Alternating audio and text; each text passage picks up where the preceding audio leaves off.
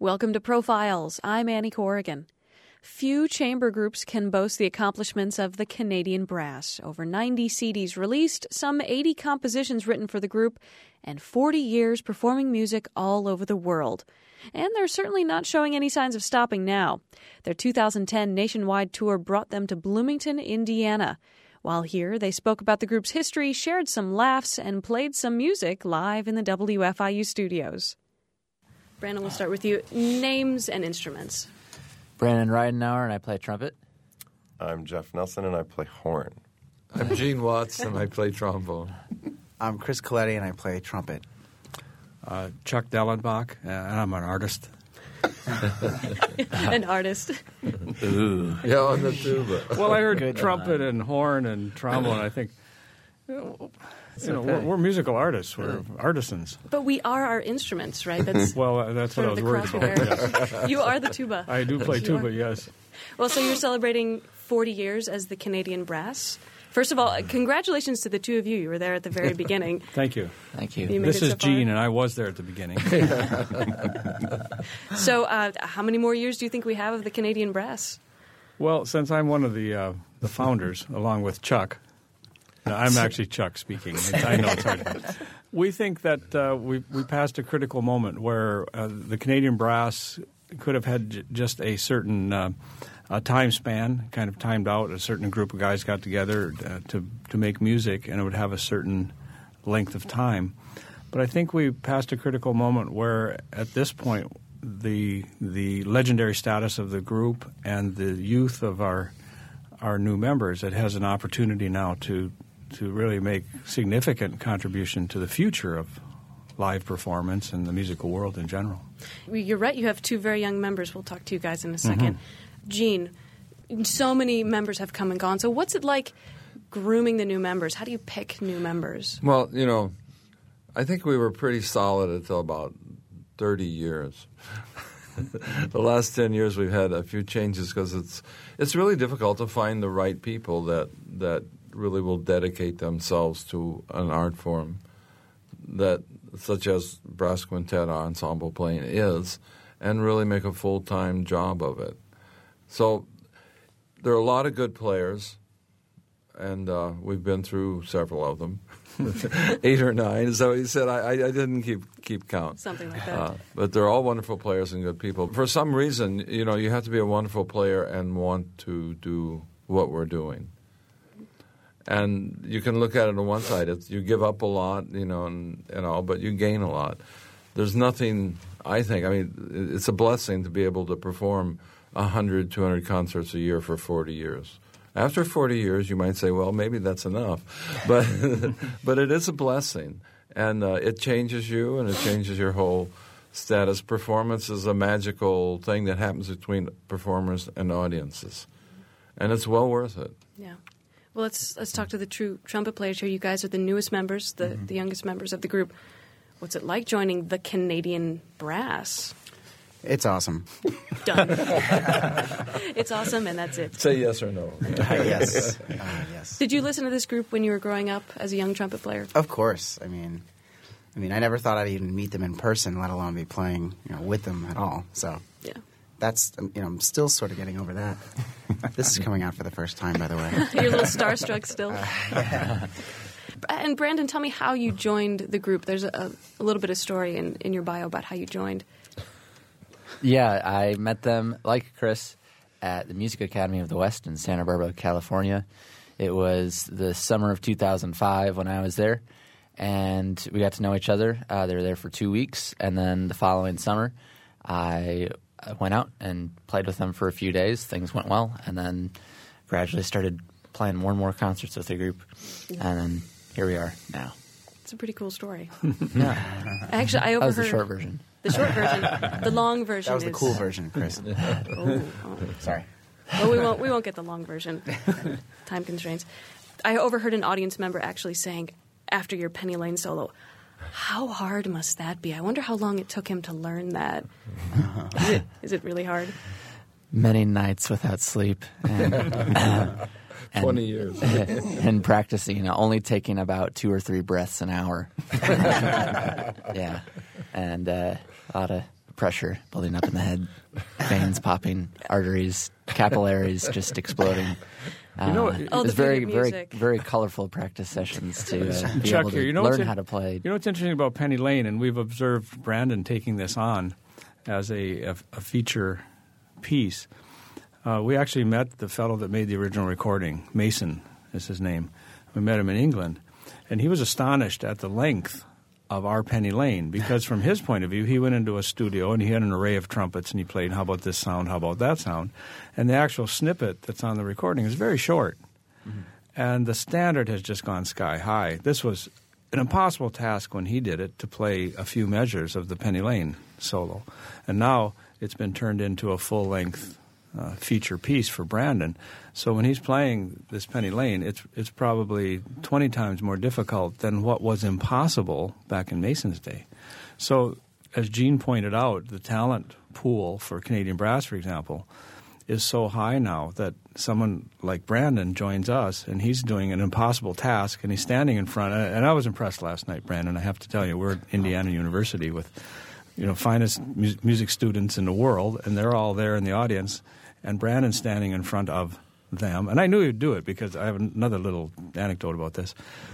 There's Brandon playing Penny Lane in front of all these young students. That they're all saying to themselves, wait a minute, I'm about the same age as him. I think I better start practicing. But we knew he could do it because we were playing with the New York Philharmonic in Lincoln Center, and 10 of us, 5 principal players of the august New York Philharmonic and 4 of us, and Brandon standing in front of all of us playing Penny Lane, and got a standing ovation.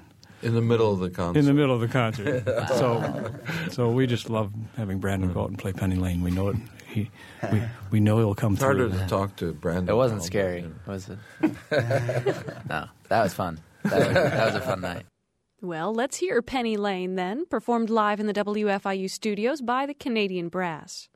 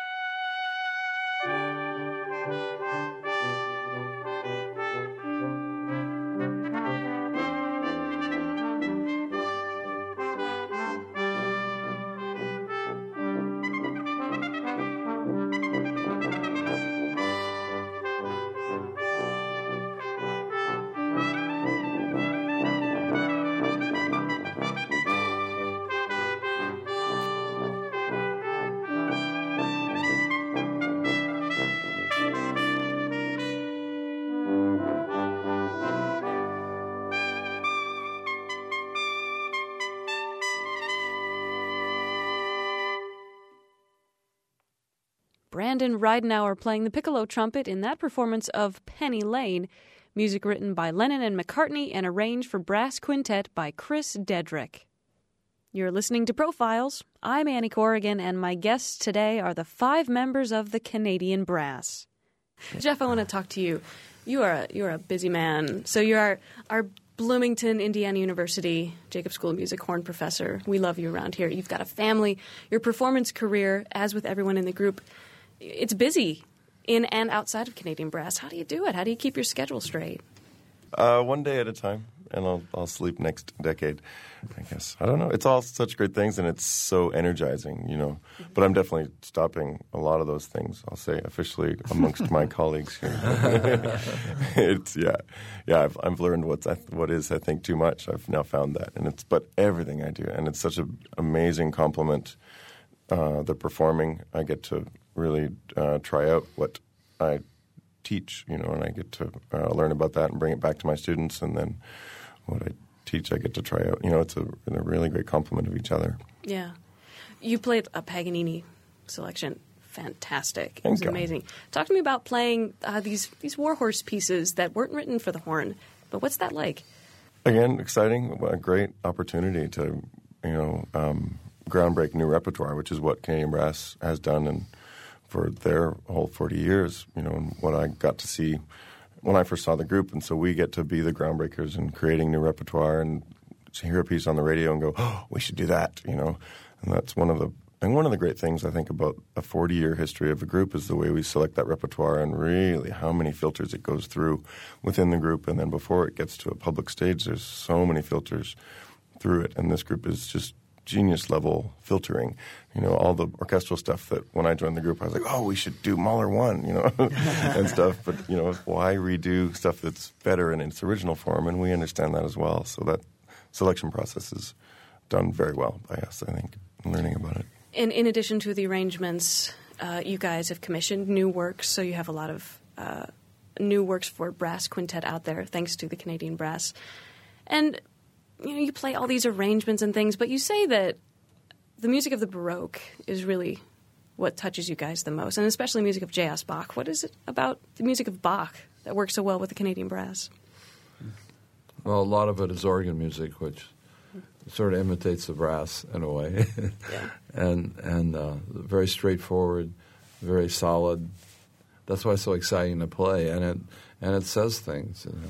And equal voicing from Chuck, from my point of view as a tuba player, what Bach immediately brought to the experience of playing a brass quintet was equal voicing, because very often we're living in a day now of melody and bass, and I think the fugue era was really wonderful as a point of reference to bring an ensemble together. Chris, of course Chuck would say that as the tuba player. Exactly. Yeah. Oh, here we go. That's all. Bach, particularly Bach, is something that sounds even amazing on a cell phone. It's just, it's the lines that just, like Chuck's saying, just work so well.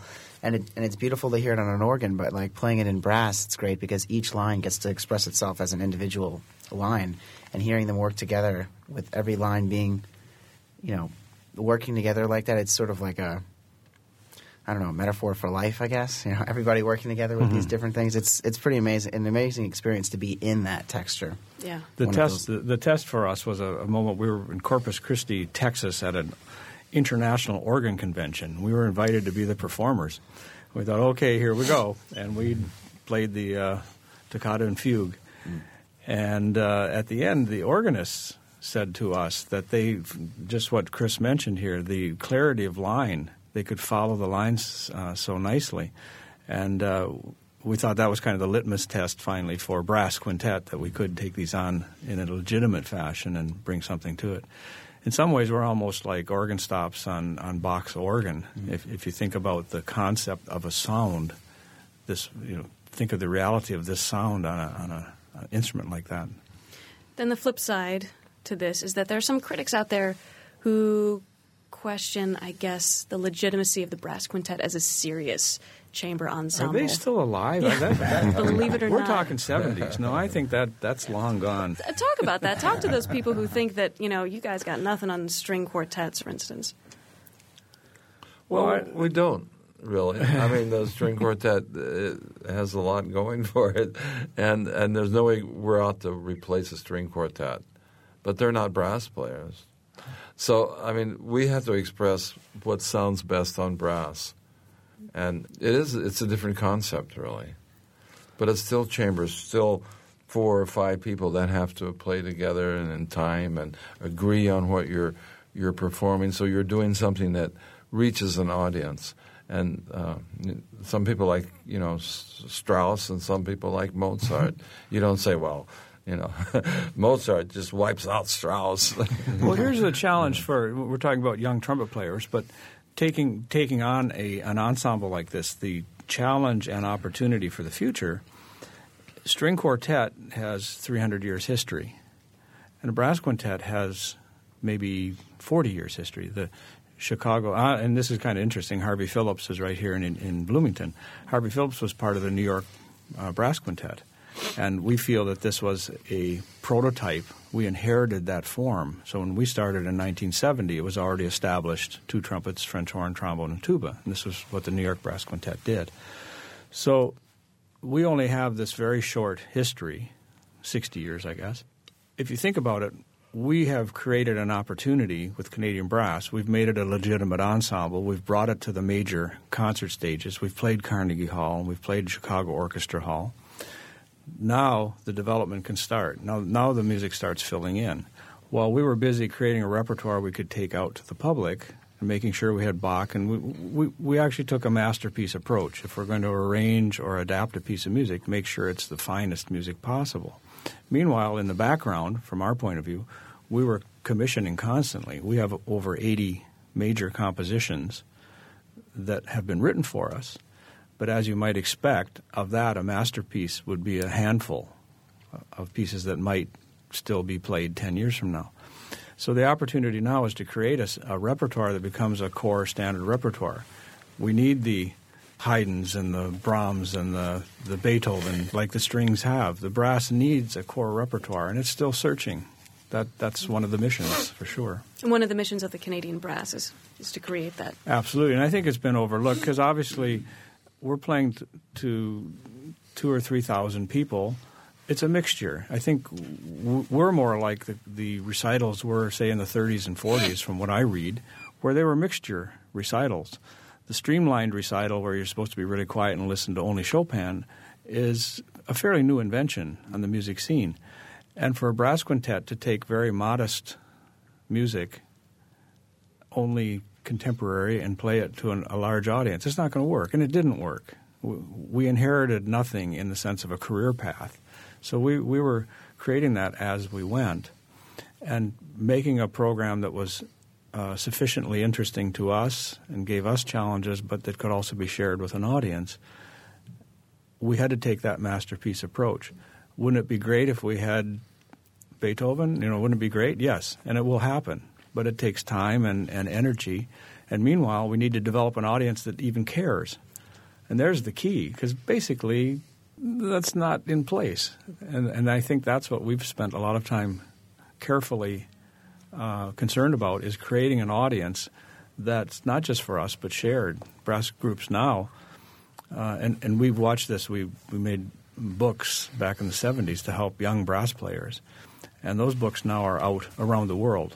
After a concert, invariably we're signing these books in Japan and Korea and Germany and Norway. These books, we feel, have helped start this idea of a core repertoire and an approach to performance. Let's listen now to music commissioned in 2004 for the Canadian Brass by the Music Academy of the West. Music by Bramwell Tovey. This is the Santa Barbara Sonata.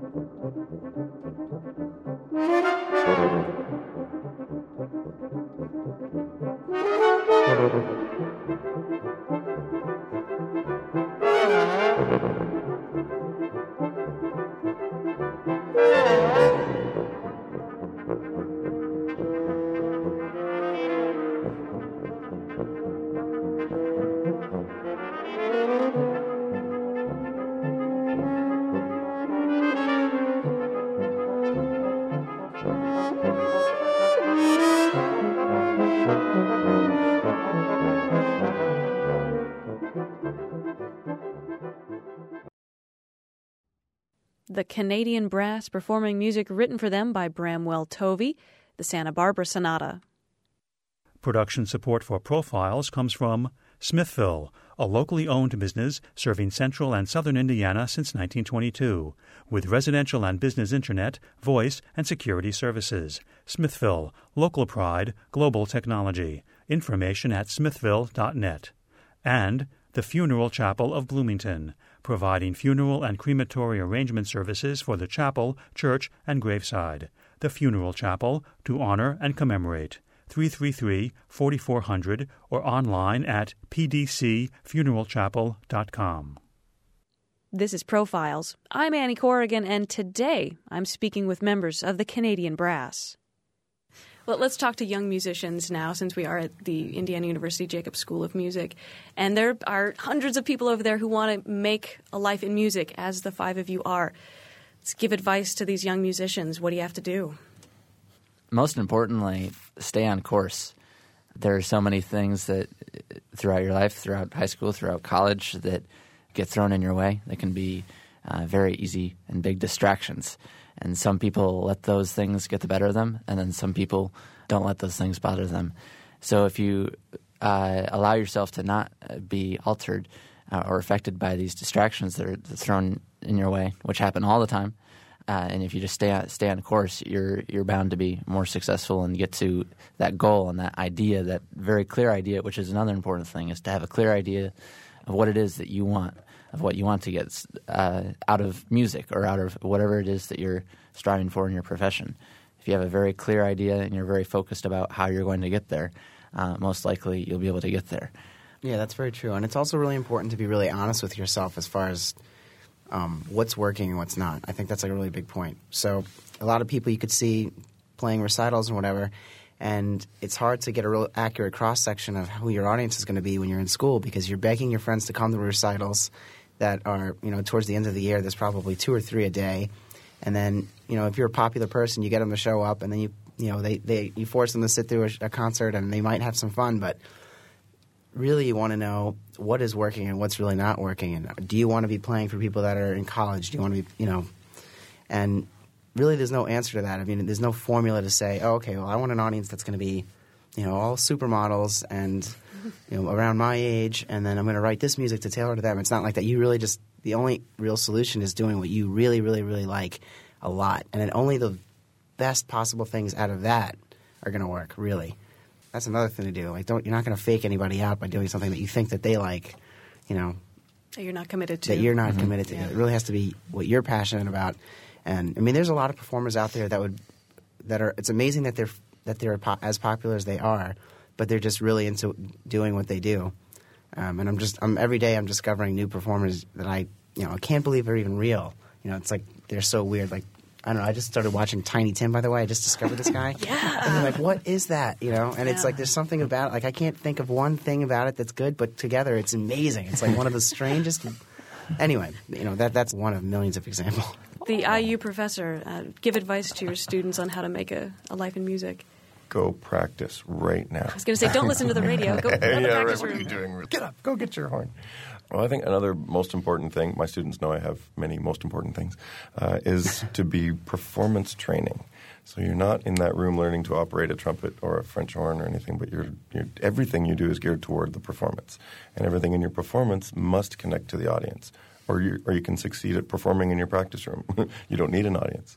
But then you, at some point, need food. And so it is about connecting, and that's a two-way thing. It's not just communicating well out. I think it is understanding the trade-off and the connection between you and your audience. So it's have everything geared while you're picking up your instrument to your performance setting. If you find yourself getting nervous, one thing that causes that is deciding that this performance matters more. But I say if you ever have room to make it matter more, you just haven't made all the other notes matter enough. Just idiot-proof yourself and make every note matter ultimately and toward the performance, and then make excellence your goal. And then if you don't end up doing music, you're still set to succeed because you'll be excellent at whatever you do. So that's another simple way to wake up in the morning. Good advice. Let's talk a little bit about the collaboration process then. 5 distinct musicians, 5 distinct personalities. Let's talk to you guys over here. What's it like collaborating in a group like this? How do you make it work? Jeff here. The one simple rule that we are happily ruled by is if you can't get one person on your side, you have to drop your idea. If you have one, and it's great in a group of 5 with an odd number. I guess you're really odd if no one's on your side.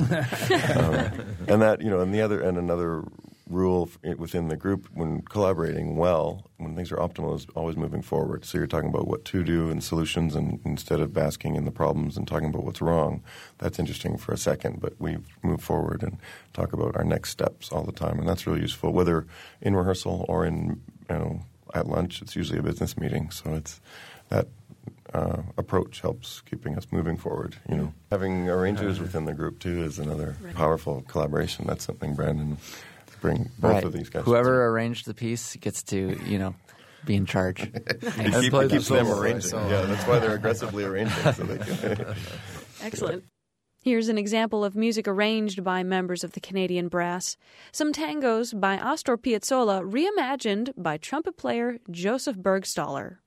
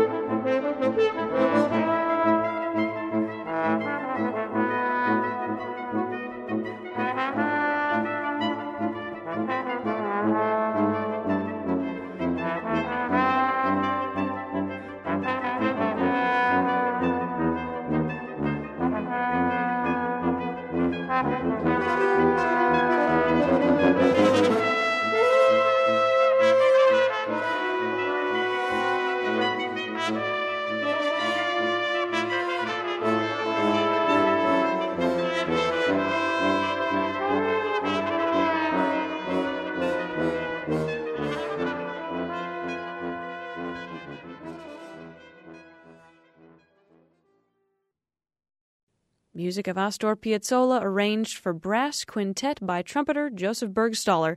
The Canadian Brass performing some tangos. One thing the Canadian Brass is good at, one of many things, connecting with the audience, absolutely, and especially the two of you. You guys have such a shtick, and it's comedic and it's fun, and you befriend your audiences, really. We were on your side, and we were laughing with you. Why is that important? Why is it important to connect with your audience in that friendly way? We've made a point of being ourselves on stage. We realized that what we talked about a little bit earlier, that there was no path set out for a brass quintet, so there were no rules and regulations. And we also knew that our peer group would probably steer us astray, that other brass players would not be of a lot of use in trying to figure out how to make our way.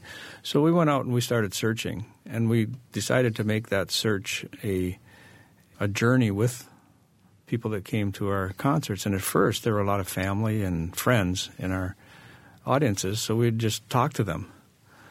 And we realized that a lot of things that we found very normal and common, like putting a piece of brass on our lips every day, was very unusual to someone in an audience. We realized that we had unique things to talk about that it wasn't as normal as we thought. For example, piccolo trumpet. People, when we started, they had no idea what this instrument was. You'd see a piccolo trumpet would come up in a trumpet player's hand, and everybody's neck, they're craning, they're trying to see what it is. So we thought, well, let's tell them what it is. So we would actually describe it or talk about it. And what we tried to do is not limit personality. In other words, we let our personalities into what we were doing. We're not actors. We're not comedians. We're just who we are, and what we try to do is just be ourselves on stage and share that. And if people find some things funny or humorous, we're lucky. And then we try to remember what that is. We've never had much luck with people writing scripts for us or doing that sort of thing. It doesn't work because we aren't trained actors and we don't take that time. Maybe we should. Now that I think of it, that's probably exactly what we should do. But I think that we're just sharing ourselves. So it could be at a dinner with our family talking about something, or it could be us standing on stage and talking to our friends. And we treat the audience as family or friends. And I think that's what set us apart right then, when we started, right then, at the end of the 60s. There was kind of a feeling that great performers were being ignored, and performers were feeling like, well, this is a shame. I have all this talent and all this music that I can play, and the audience turns their back on me, and they obviously don't know anything about music. And we looked at it from the other standpoint. We're performers. We're trying to get them interested in what we're doing. It's our responsibility. If the audience is not having fun or enjoying or maybe being enlightened by a strong piece of music, then that's our role in life. How do we bring that to them and make their life different? How can we make them feel like this is something I really want to be part of, and next time you're here, I'm going to come back? And for a performer, it's key. Your performance is one thing. Getting people to come a second time, that's what really, really matters. And we've been very fortunate to have an audience that has stuck with us. Been coming back for 40 years. Absolutely. Yeah. I think when an audience comes, they want to know who you are, right? And however you can express that. I think if it's honest and it's really open and it really sets that connection, then the performer has gained a lot and the audience has gained a lot, and that's never one way. So if you're getting a lot out of the performance, so is the audience. And it's not a matter of manipulation or, we'll get them with this or get them with that. It's you giving. And the more you give, I think the more that relationship happens. Absolutely. Well, we'd love to hear you guys play a little bit. Let's hear some music now on WFIU's Profiles. A toccata by the 17th century Italian composer Frescobaldi. A live performance by the Canadian Brass.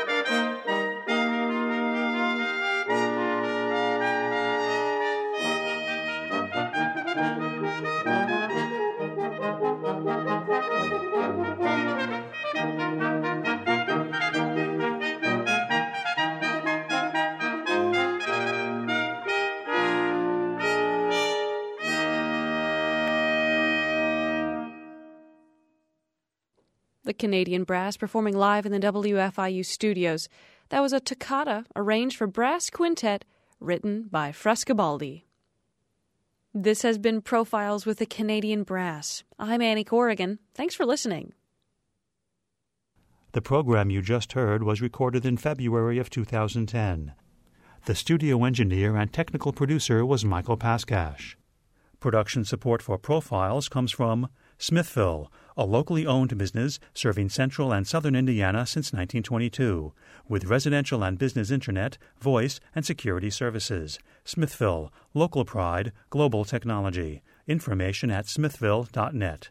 And the Funeral Chapel of Bloomington, providing funeral and crematory arrangement services for the chapel, church, and graveside. The Funeral Chapel, to honor and commemorate. 333-4400 or online at pdcfuneralchapel.com. Copies of this or other programs can be obtained by calling 812-855-1357. Information about Profiles, including archives of past shows, can be found on our website, wfiu.org. Profiles is a production of WFIU and comes from the studios at Indiana University. Christina Kuzmich, executive producer. Please join us again for the next edition of Profiles. For WFIU, thanks for listening.